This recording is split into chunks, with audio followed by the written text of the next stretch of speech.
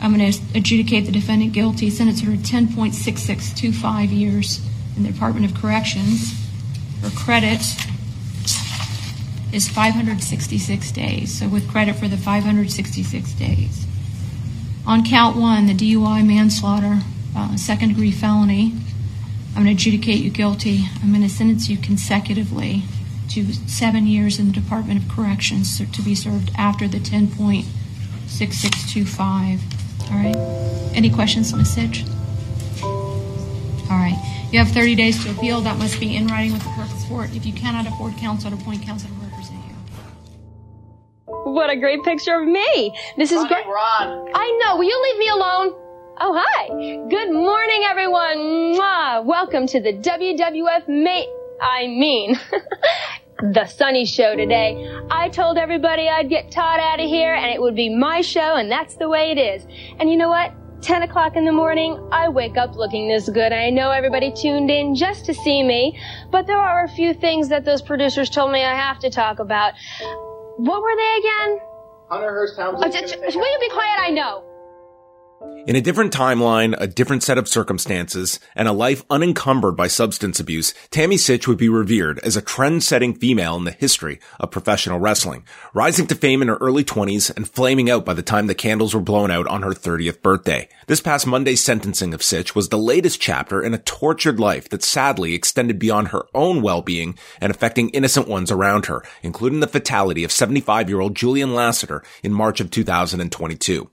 Officers say Sytch slammed into a car that was stopped at a traffic light on US 1 on March 25th, killing a 75-year-old man. In a traffic report, police say two witnesses told them Sytch was driving at a high rate of speed before hitting the other car. It was a bad scene. It was one of the worst wrecks I've ever seen.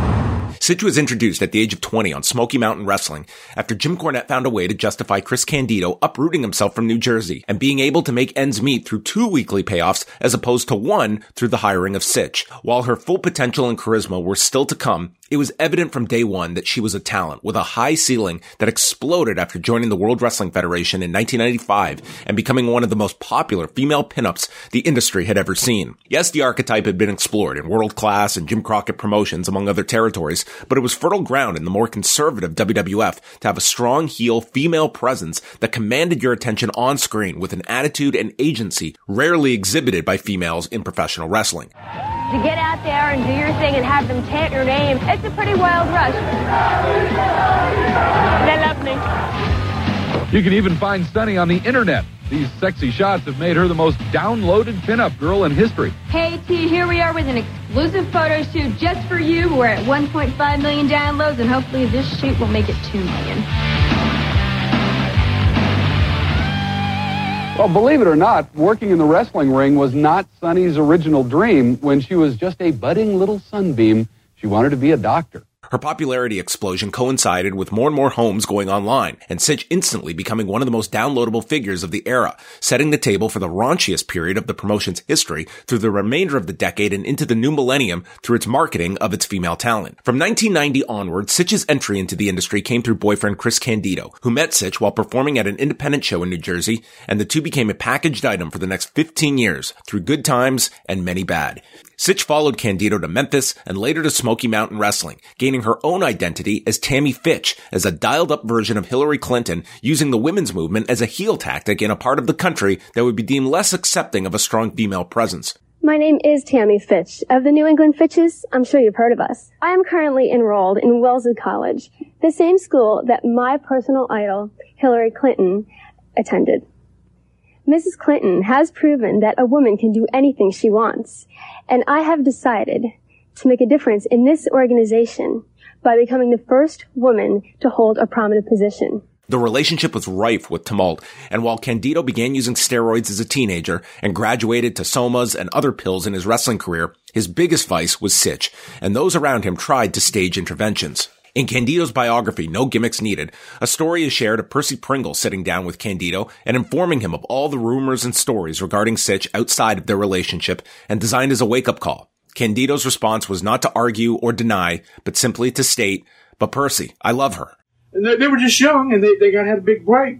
And what bothered me is Chris would kind of follow Tammy around, like a little puppy dog, and you know what I'm talking about. And one day in Madison Square Garden, I called him out in front of all the boys. I said, Chris, come here.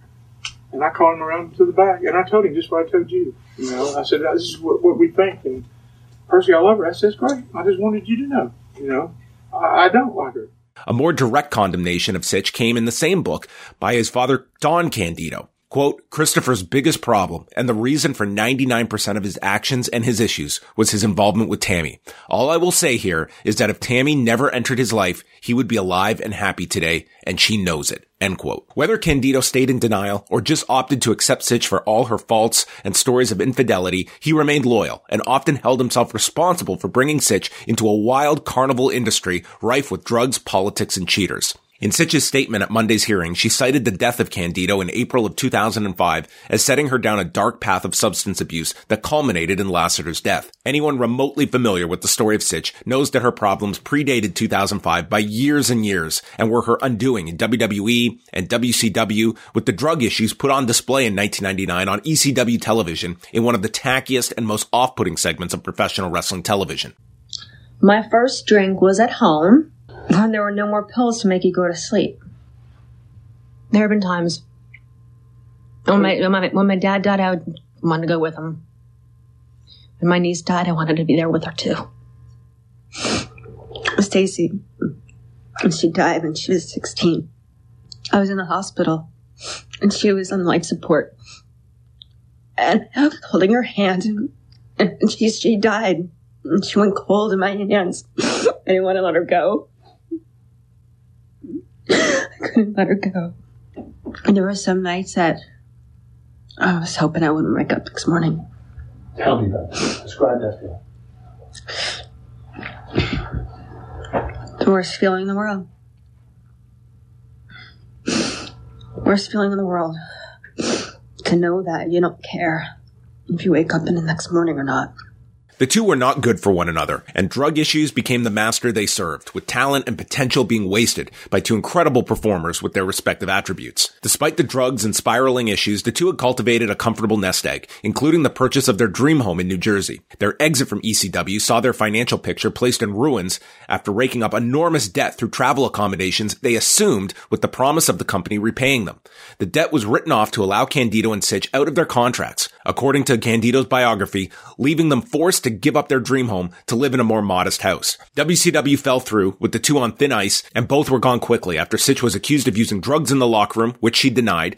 Candido's contract was cut that same year after he suffered a series of injuries and didn't wrestle for the promotion after June of 2000. What should have been their prime earning years in the 2000s saw Candido and Sytch on the outskirts of the industry, seeking work in Puerto Rico, XPW, and various independents.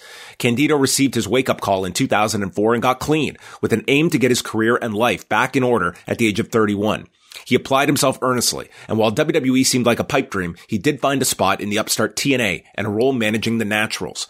His story ended in as sad a fashion as possible, breaking his leg and dislocating his ankle at the April 2005 lockdown event and opting to show up and work the TV tapings the next day and fly home after surgery. The day after his flight home, he was admitted to hospital. It was believed that he had a clot that traveled to his lung, leading to pneumonia and sadly dying at the age of 33. It was a gut punch to the wrestling industry and a tragic story of someone who had legitimately turned his life around and kicked a deadly lifestyle, only to succumb to something that was so preventable had he known the danger he was placing himself in by boarding that flight and pushing himself beyond his physical limitations post-surgery. The story of Sytch in 2005 was one of chasing past glory and being a subject of whatever happened to stories and tales. Every so often, Sytch would resurface at a show or take part in a shoot interview and put on a happy face of plans to go back to school or find a different career path and project that the best was yet to come, but it never was and never did.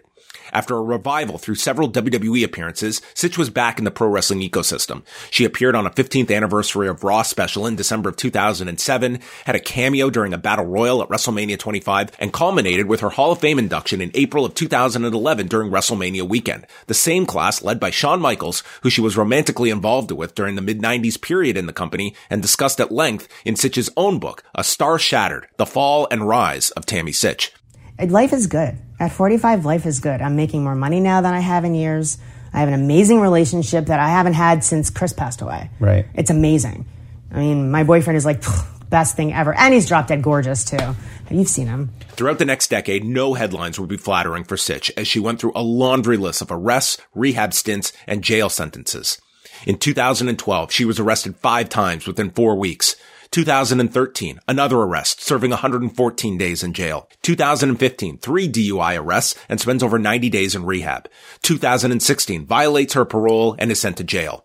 2018, 2 DUI charges in less than 2 weeks and is deemed a fugitive after failing to appear in court, later spending over 6 months in jail. 2019, arrested for another DUI, serving a year in prison. 2020, arrested on multiple charges and held in custody for 11 months. Yeah, jail sucks. You just like I said, you just have to learn how to make the best of it.